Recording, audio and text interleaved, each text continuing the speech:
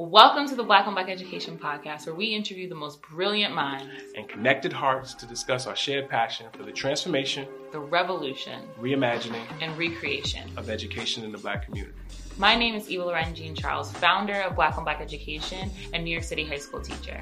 And I'm Jamal Thomas, her partner and dad, education enthusiast. And we're your hosts. Please don't forget to like, comment, share, and subscribe. And most importantly, to enjoy the episode.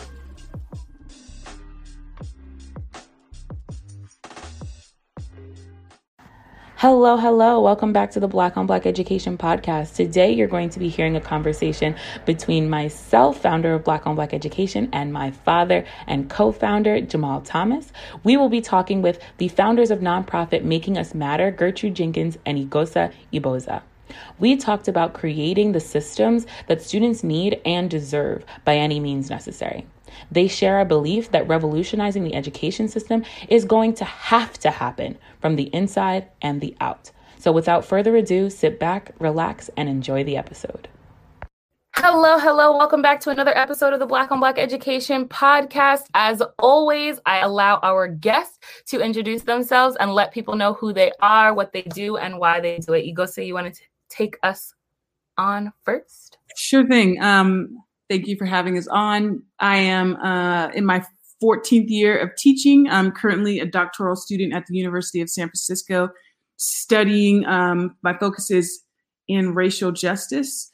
I have also done a lot of work with research regarding anti-Blackness in education and focusing on Black girl learners. And I am a curriculum creator and abolitionist teacher and co-founder of Making Us Matter. All of the amazing things. Gertrude. Thank you for having us. So like Igosa, I'm also a 14-year educator, also in a doctoral program. My research centers around anti-Blackness in schools, specifically on the lived experiences of Black educators. Co-founder of Making Us Matter. We are a nonprofit org, abolitionist educators, Black educators, and just overall interested in seeing Black teachers and students thrive in an educational setting that was designed for them. Oh, I love it. And we've got the earrings to match. We've got earrings on. For those of you listening, you can't see them. It is the Black Lives Matter earrings on Gertrude right now, and I'm loving it. So let's talk a little bit more about Making Us Matter. Why did you start the organization? What kind of was the inspiration? Gertrude, you want to go first? Sure. Well, initially, we were responding to the school shutdowns. Some schools took longer than others to set up a virtual platform, and we knew it was going to be the Black schools where they house Black, brown, and poor students would be the last.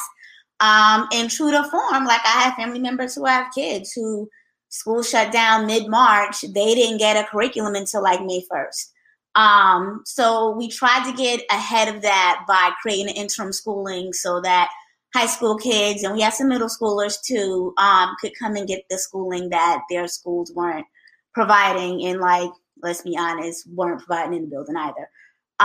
So that's how we got started. We've grown since then, though. Now that kids are officially back in the swing, we've moved into a Saturday program, and also will soon start transitioning into some curriculum retreats for educators as well.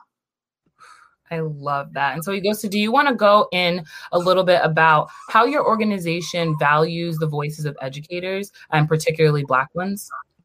Yeah, for sure. First, we have an all Black staff, and we are expanding what it means to be an educator by employing folks who might not have their teaching credential, but who are experts in their field, who might be a law student who could teach a class called I Know My Rights, things like that. We also have invested a lot of time in helping our educators create curriculum that is accessible, that is humanizing, that is focused on Black culture through our meetings with our educators. And we are essentially giving Black educators permission and encouraging them to use their lived experiences to inform their teaching practices.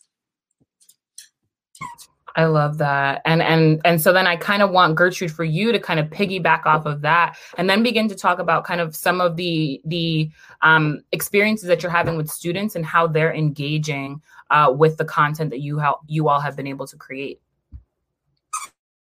I think first on the teacher end, it's a liberating act to be able to create curriculum that tells your story and speaks to the counter narrative. And it's been beautiful to watch educators develop those bits of curriculum. And then for students to be in this space where you can get that.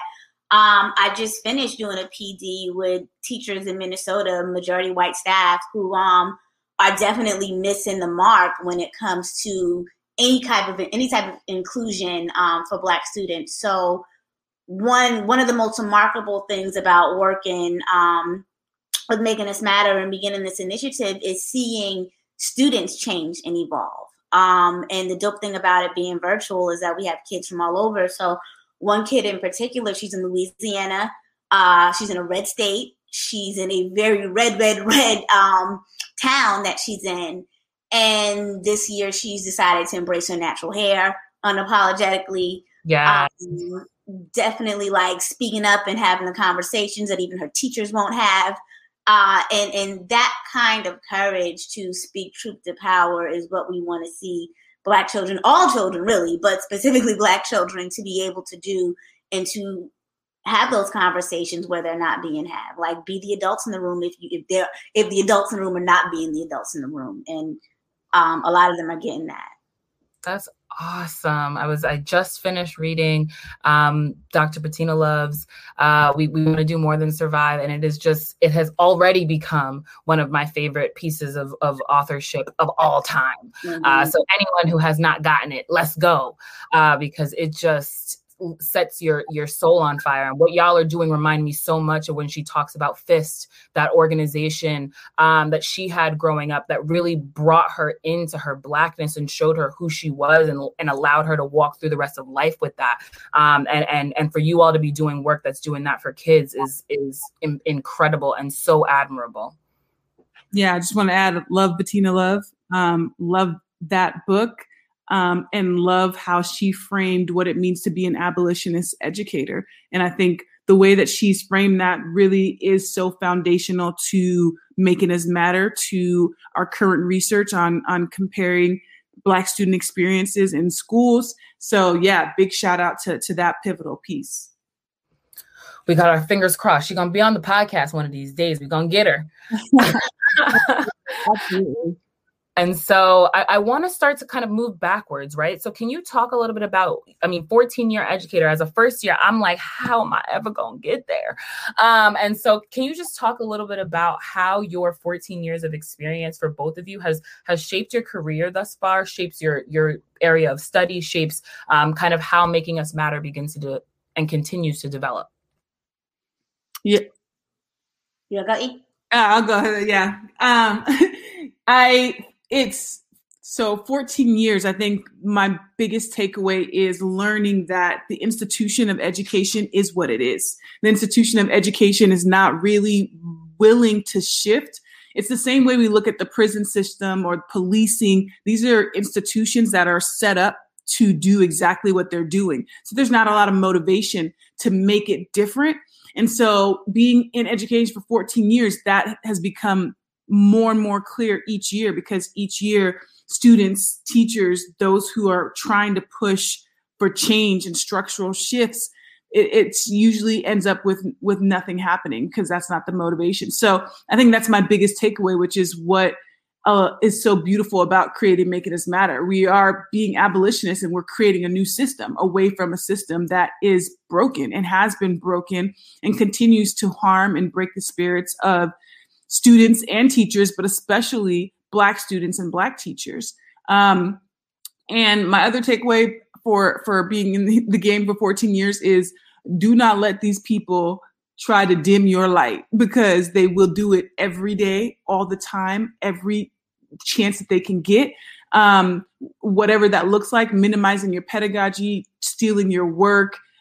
They will shout each other out every single time, but they'll ignore you, especially as a Black person, Black woman. as much as they can. And it can be harmful to us as educators. But I just say that do not let these people take away the brilliance you are bringing to the table. Thank you. Did y'all hear that? Just play it back and then listen to it again. Gertrude. Yeah, much of the same. Like, I think this is a scholarship that's born out of pain and frustration. Because when you realize that the system is functioning just as it was designed, you start to question your place in it.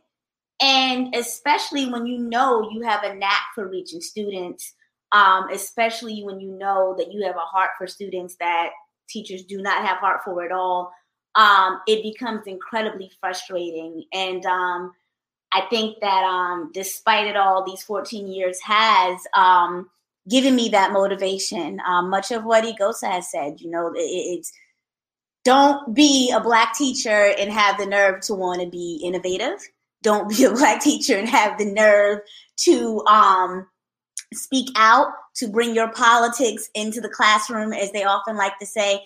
That's the playbook, and it really is a practice in bucking those each step of the way, doing so unapologetically, not feeling like you're too small, that you can't. These people don't know anything that they're doing, specifically with Black kids, but I question kids in general.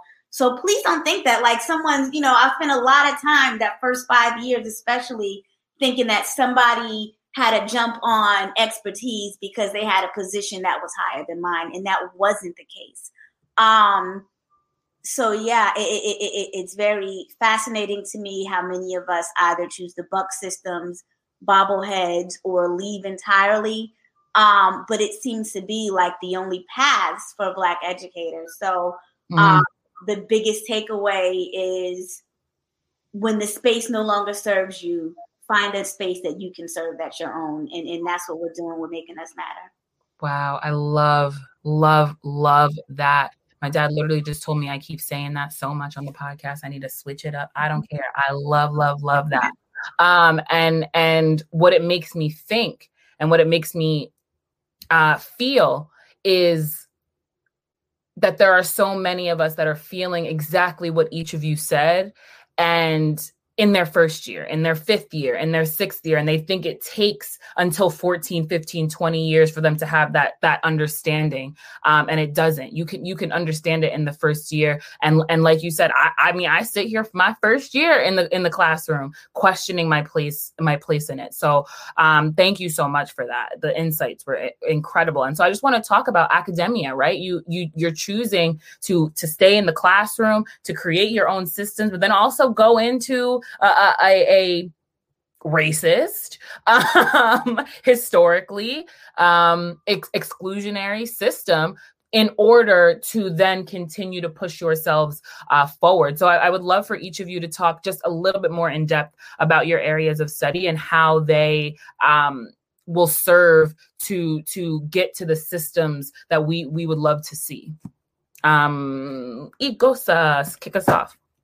All right, for sure.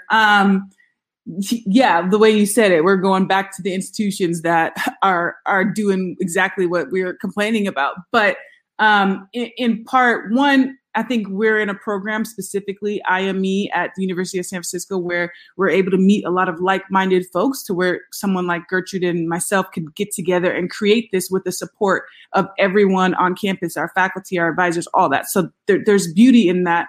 Two, while I acknowledge that the ivory tower is often part of the marginalization of voices like ours, we get to use the institution to do what we need to do. We can get these letters behind our names so that we can have more power to subvert all these systems. And we have the ability to write and create and all that with the institution behind our name. As bad as it sounds, it helps, right? It allows us to get places and get the ear of folks that we might not have been able to do if we were, posting these and publishing this on our Instagram accounts or Medium accounts and things like that. So that is the reality. But I also want to say that we are lucky to have the amount of support we do where we are at. Thank you. I definitely want to shout out IME at SFU, IME department, which is a very unique department because we know that not everybody has that same magic at USF. But also specifically as it relates to my research, I think that there's a way to be within and bust it wide open. And one area where that definitely needs to be upheld and taken over is teacher education programs. I am going to say I think I was lucky not to have gone through a teacher ed program for undergraduate school, because I don't think I would have taught after that, just from so many horror stories that I hear. But I do have my master's in multicultural literature education. And thinking back on it, I can't think about any part of that was multicultural at all. Got the degree, but just don't the reflection of it all. So like I'm saying that to say, especially for what my study is, how do we not only ensure that we get more aspiring Black educators into these teacher ed programs, but also how do we redesign the curriculum so that when they're in there, it's specific to what they experience. You know, there needs to be classes that says, hey, you're the only Black teacher at this predominantly white school. Not only how do you develop curriculum, but how do you develop curriculum that might be unapologetic and seem deemed problematic? And how do you push forward that with confidence? Yeah. You know, we don't have that. No one tells a Black teacher what to really expect when we go into these schools. And that's the part that, you know, being within the institution allows you to create those spaces so that Black teachers can feel like this is a profession that they're well prepared and supported in. Mm-hmm. I'm about to say it again. Yes, I hear that. And I think what it makes me want to talk about next is a both and question. So I think that sometimes it's, do Black teachers, do Black educators, do Black institutions just create their own thing, or do they maneuver through the system? And I want you to both to talk a little bit about how you in your experience know that retaining teachers in school settings, in a traditional public school setting, what that takes for a school to continue to have a teacher that feels valued in that space. But then additionally talk about the things that teachers need to do when they know that they're no longer being served in the spaces that they're in, and what should they do in order to get there. I think for one, I don't think I've ever been in a school setting where I felt like I was supported. That's number one. I think what could have helped is not only the presence of other Black teachers, but also like some formation amongst us, like a space that we knew that we could go that will not be infiltrated by our white coworkers, a space that we didn't have to share with other groups of color, just something that specifically, a space for specifically Black educators. And admin that understands that. I have yet to work with an administrator who understands that it's a different experience. And that's been the case even when the administrators are Black too. It's like we somehow forget that we are very much, are still in the same shoes because we are still in this skin. So definitely more acknowledging that, name that elephant in the room, stop trying to, I can't even say stop trying to make it political because it is. Stop being not okay with it being political because that's what it's going to have to be. And what was the last part of your question? Because I really liked it and I really want to answer it. Oh, so what do you suggest that people do, right? What do you suggest that when I'm in a space and I know it's not serving me, and it's also not serving kids, because when you're not serving your teachers, it's very unlikely that your school is going to be serving your kids. What do they do? So y'all made Making Us Matter. Where do they connect? What should happen? What are the wheels? What wheels should be turning in their heads in those moments? So I think initially the first thing is, if you're not being served somewhere, leave. And I know that's hard for Black educators because we get invested in these kids. We love on these kids. And I thought it was callous when my father said it, but I get it now. It's kids everywhere. You are not going to run out of kids to love. But do not damage yourself by and get more and more detached from this profession by staying somewhere. That is the number one Black teacher killer, staying in a place and remaining where they're not being served. It takes a lot to withstand that. If you feel like you can't grow, at some point you have to go. And I can't speak for E, but I feel like that's what happened for me. I went from state to state, school to school, and had to start seeing it. No matter where I go, it's going to be the same narrative. So let me move into a space where I can create my own vision. And one thing that I think we both learned going into this is that there are so many groups out here doing the work. So even people who are daunted by, okay, well, I don't want to start my own org, join one, join us, like there doesn't have to be a huge weight on you to create the things you want to see. We out here. And I wish more of us realize that. Yes. Find that coalition. 100%. You go, so anything you wanted to add? Yeah, I just want to say, I think for Black educators, we need to go into education understanding that the system isn't set up to support us. So if we go into it that way, we can work to build our own affinity spaces. And like Gertrude is saying, find spaces that already exist and join. It's imperative to the sustainability of us in this profession. But I do think with regard to Black retention, also it's twofold. It's like, do you want to put that responsibility in the hands of these institutions, these districts, these administrators who, to them, retention is like, let's hire some folks and see if that makes us look good and then keep it moving. But they're not actually making those school sites safer. They're not actually making those departments more inclusive and understanding of these teachers that come in from, intersectional, marginalized positions. I also think that there are a lot of teachers who are teaching in places that they're no longer being served. That's a fact. And it's difficult to say just walk away, for sure. But I think there's something important about, as you're in these positions where you're no longer being served, what does it look like to dream up something new? What does it look like to create something outside of that space for yourself, that you can serve yourself and the folks that and that means being creative. That means being innovative. That means stepping away, for sure. But also, not everybody can lose that check. So, there's a balance between all of it. And it's a tough position to be Black in education, period. So the more we can align and commit to some collective solidarity between us, the better. Collective solidarity. That is the work, right? And I think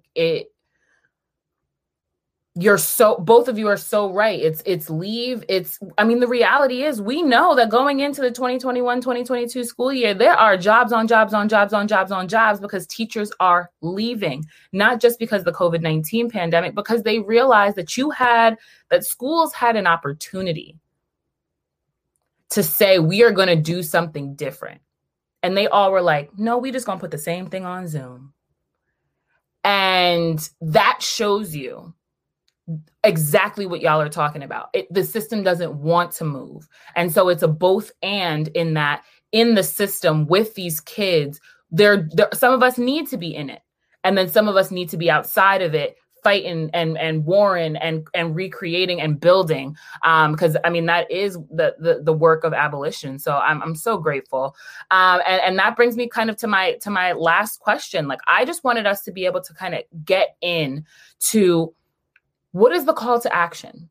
What is the call to action to school communities? What is this call to action to educators, white, Black, Latinx, otherwise? What is the call to action to begin really picking apart how we provide a quality education to Black kids, to Latin kids, to kids of different genders, races, sexual orientations, religions?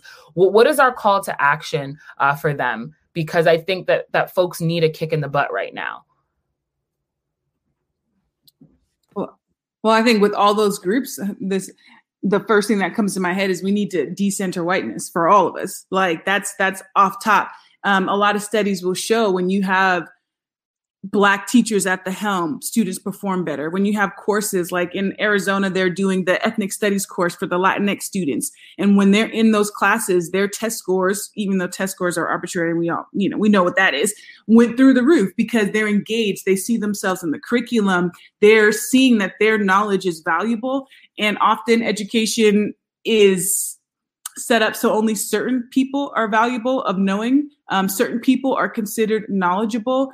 And I think really, if we're talking about all those groups outside of just Black educators and Black students, there's something to be said about all of us banding together and creating our own insulated practices within these spaces. Like, how do we each create our own? Can I curse on this? I know, but that was what came to my head. How can we each create our own spaces so that we can elevate our own people, so that we can challenge these oppressive systems, right? That's the way that we need to go about it. And when you give kids access to information, when you give kids access so that they can know themselves and they can know the world around them, they are more likely to have the ability to change the world. And so with education and all those different groups, it's really about folks in those groups creating their own affinity spaces, creating their own educational spaces, creating their own space to cultivate the educators that they want around their kids, and then elevating that. And then once we all establish that and we heal within our own communities, we can start to spread and have this solidarity amongst the BIPOC community and build from there. And then we can challenge the institution that's setting us up for failure, because we have this strong thing that we've created and dreamed up. So that's my take on it. So good. And I don't have anything extra to add to that at all. Just that doing that is not as impossible as we're conditioned to think that it is. And that's one thing that I feel like it's never difficult to figure out there's something wrong. You get that. You got that in your first year. But it's a whole nother thing to realize what you can do. And I think a big call is to realize that and not feel like you have to minimize. And that's why, like, I really believe in affinity group spaces. When we first started, I remember people from other BIPOC groups. So, we want to do this with y'all. And it's not about separating us. It's about, like, we have very unique histories with white supremacy in our own groups, and we need to discuss those things. And I think that if this year has proven anything, like, no one is exempt. And I think the quicker we get into holding on to that and understanding that that's the case, the quicker we'll be called to action. But definitely stop this act of self-minimizing. Definitely stop the act of being afraid of what administrators are going to say, with just the white supremacist messages that we get throughout the school that hold us from doing that. Like, it's all by design. Like, and that's what I'm wishing people would understand. Like, that is by design. Like, the fact that there might be like the top 10 in school, like, their images are plastered, their white faces are plastered against the wall. That's just not a message to shut down Black students. That's a message to shut down your Black ass too. And the minute we realize that, that's a conditioning that we have, the easier it is, not the easier, but how do I say this? It just puts you on the right track. But it's a painful place to be. It is painful. And I think that's what keeps people off. I think, like, that's what keeps people bobbling heads. I think that that's what keeps people safe on the job. And, like, while it may be playing it safe for our livelihoods, we playing a dangerous game with these kids, because all they do is replicate it. All they do is see us live being Black. And we have to ask ourselves, like, do we want the same issues that we're discussing as educators now? Is that the same kind of conversation we want our students to have down the line if they decide they want to be educators? And the answer should be no. The answer should be no. Oh, man. I mean, we could go. Okay, so the Google Voice just decided it was going to come on. Okay. But I mean, that just leads into, because there's nothing else to be said, right? And so that leads into the last question. As always, I become the interviewee, you become the interviewer, and you all can ask me a question as it pertains to the topic. What is your freedom dream for creating space for folks like yourself, Black educators entering in? I think my freedom dream is to consistently be in coalition and consistently be in coalition that with folks where it's not hard. And I say that because I mean, every week I meet up with my sisters at Restore More, and every week we're baffled by what we create in 30 minutes. We have 30-minute lunch conversation every Thursday, and we're baffled by what we create. And then we sit back and say, why are we baffled by this? We're people who are committed to the work. We're people who want to see the best for kids. We're people who want to see the best for educators.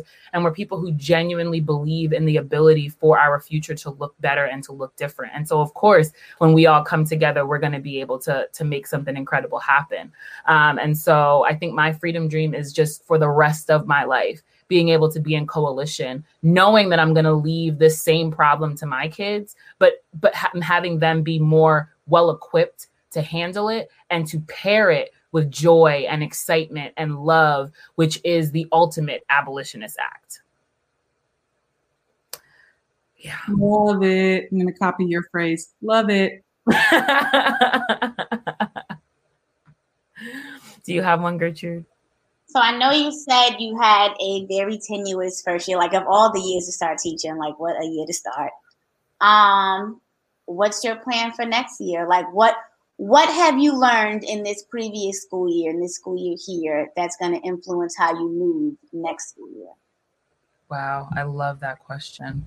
And I'm going to tiptoe around it in the best way I can, knowing that school administrators could be listening to this. Mm-hmm.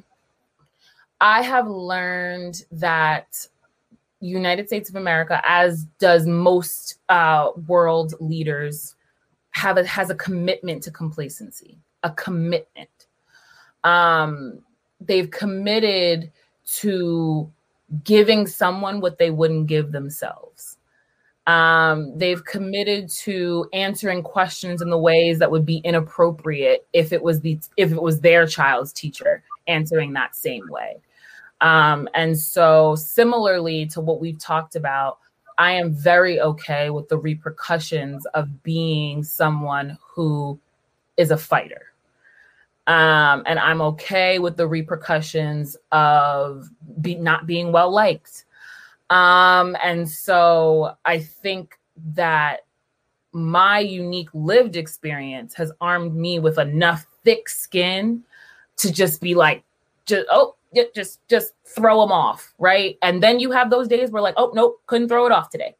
But I think moving into next year, I don't know where I'm going to be teaching. I don't know if I'm going to be teaching. I don't know how I'm going to be teaching, but I know that my life's work is committed to education and is committed to giving students the education that I wish I had. And so whatever that means, whatever is in store, whatever comes from that, I just want to be able to say that I'm living into that core value and that dream, rather than for the sake of, well, you can't quit because we told you your whole life you couldn't, or you can't leave because they said you can't leave, or like all of these arbitrary reasons that we give ourselves of why we have to stay unhappy. I'm going to do what is best going to serve my ability to live into my core value. I think that's the best way I could answer that. I think that's beautifully put. Like, you know, don't. I was about to cuss too. Don't let these folks break your spirit. Like, don't lose your spirit chasing somebody else's dream, especially when that dream wasn't intended for you anyway. You know. And that's on period. And so I want folks to have the opportunity to connect with you if they want to. So tell folks where they can reach you, whether it's website, Instagram, where can they get in contact with Making Us Matter? Because they want to be living into their freedom dreams as well. For sure. Before we do that, I do want to say one thing you said, that I'm trying to be the teacher that I didn't have. I love that. And I hope people take that in. How can we be what we needed as students? And that's a beautiful thing. So I just wanted to highlight that. Thank you. You can reach us at Making Us Matter on all socials, TikTok, Instagram, Twitter, all the jazz, and then you can reach me on Instagram at teach.love_. You can reach Gertrude on Instagram at your favorite damn teacher _ under each word. What else, Gertrude? Definitely visit our website, www.makingusmatter.com. Check out the things we're doing. Check out, we'll keep that updated for our next installments. If you want to be involved in any kind of way, definitely check us out and reach out. And so listen to them, reach out. You don't have to start your own thing because there are things already out there. And so thank you both. Oh, I also have to shout you out because we already recorded this episode and it got messed up and they were willing to come back on and re-record. And I am so grateful and thankful. So I'm going to end on expressing my gratitude to you all. Check them out. They're incredible. Enjoy the episode and have a great rest of your day.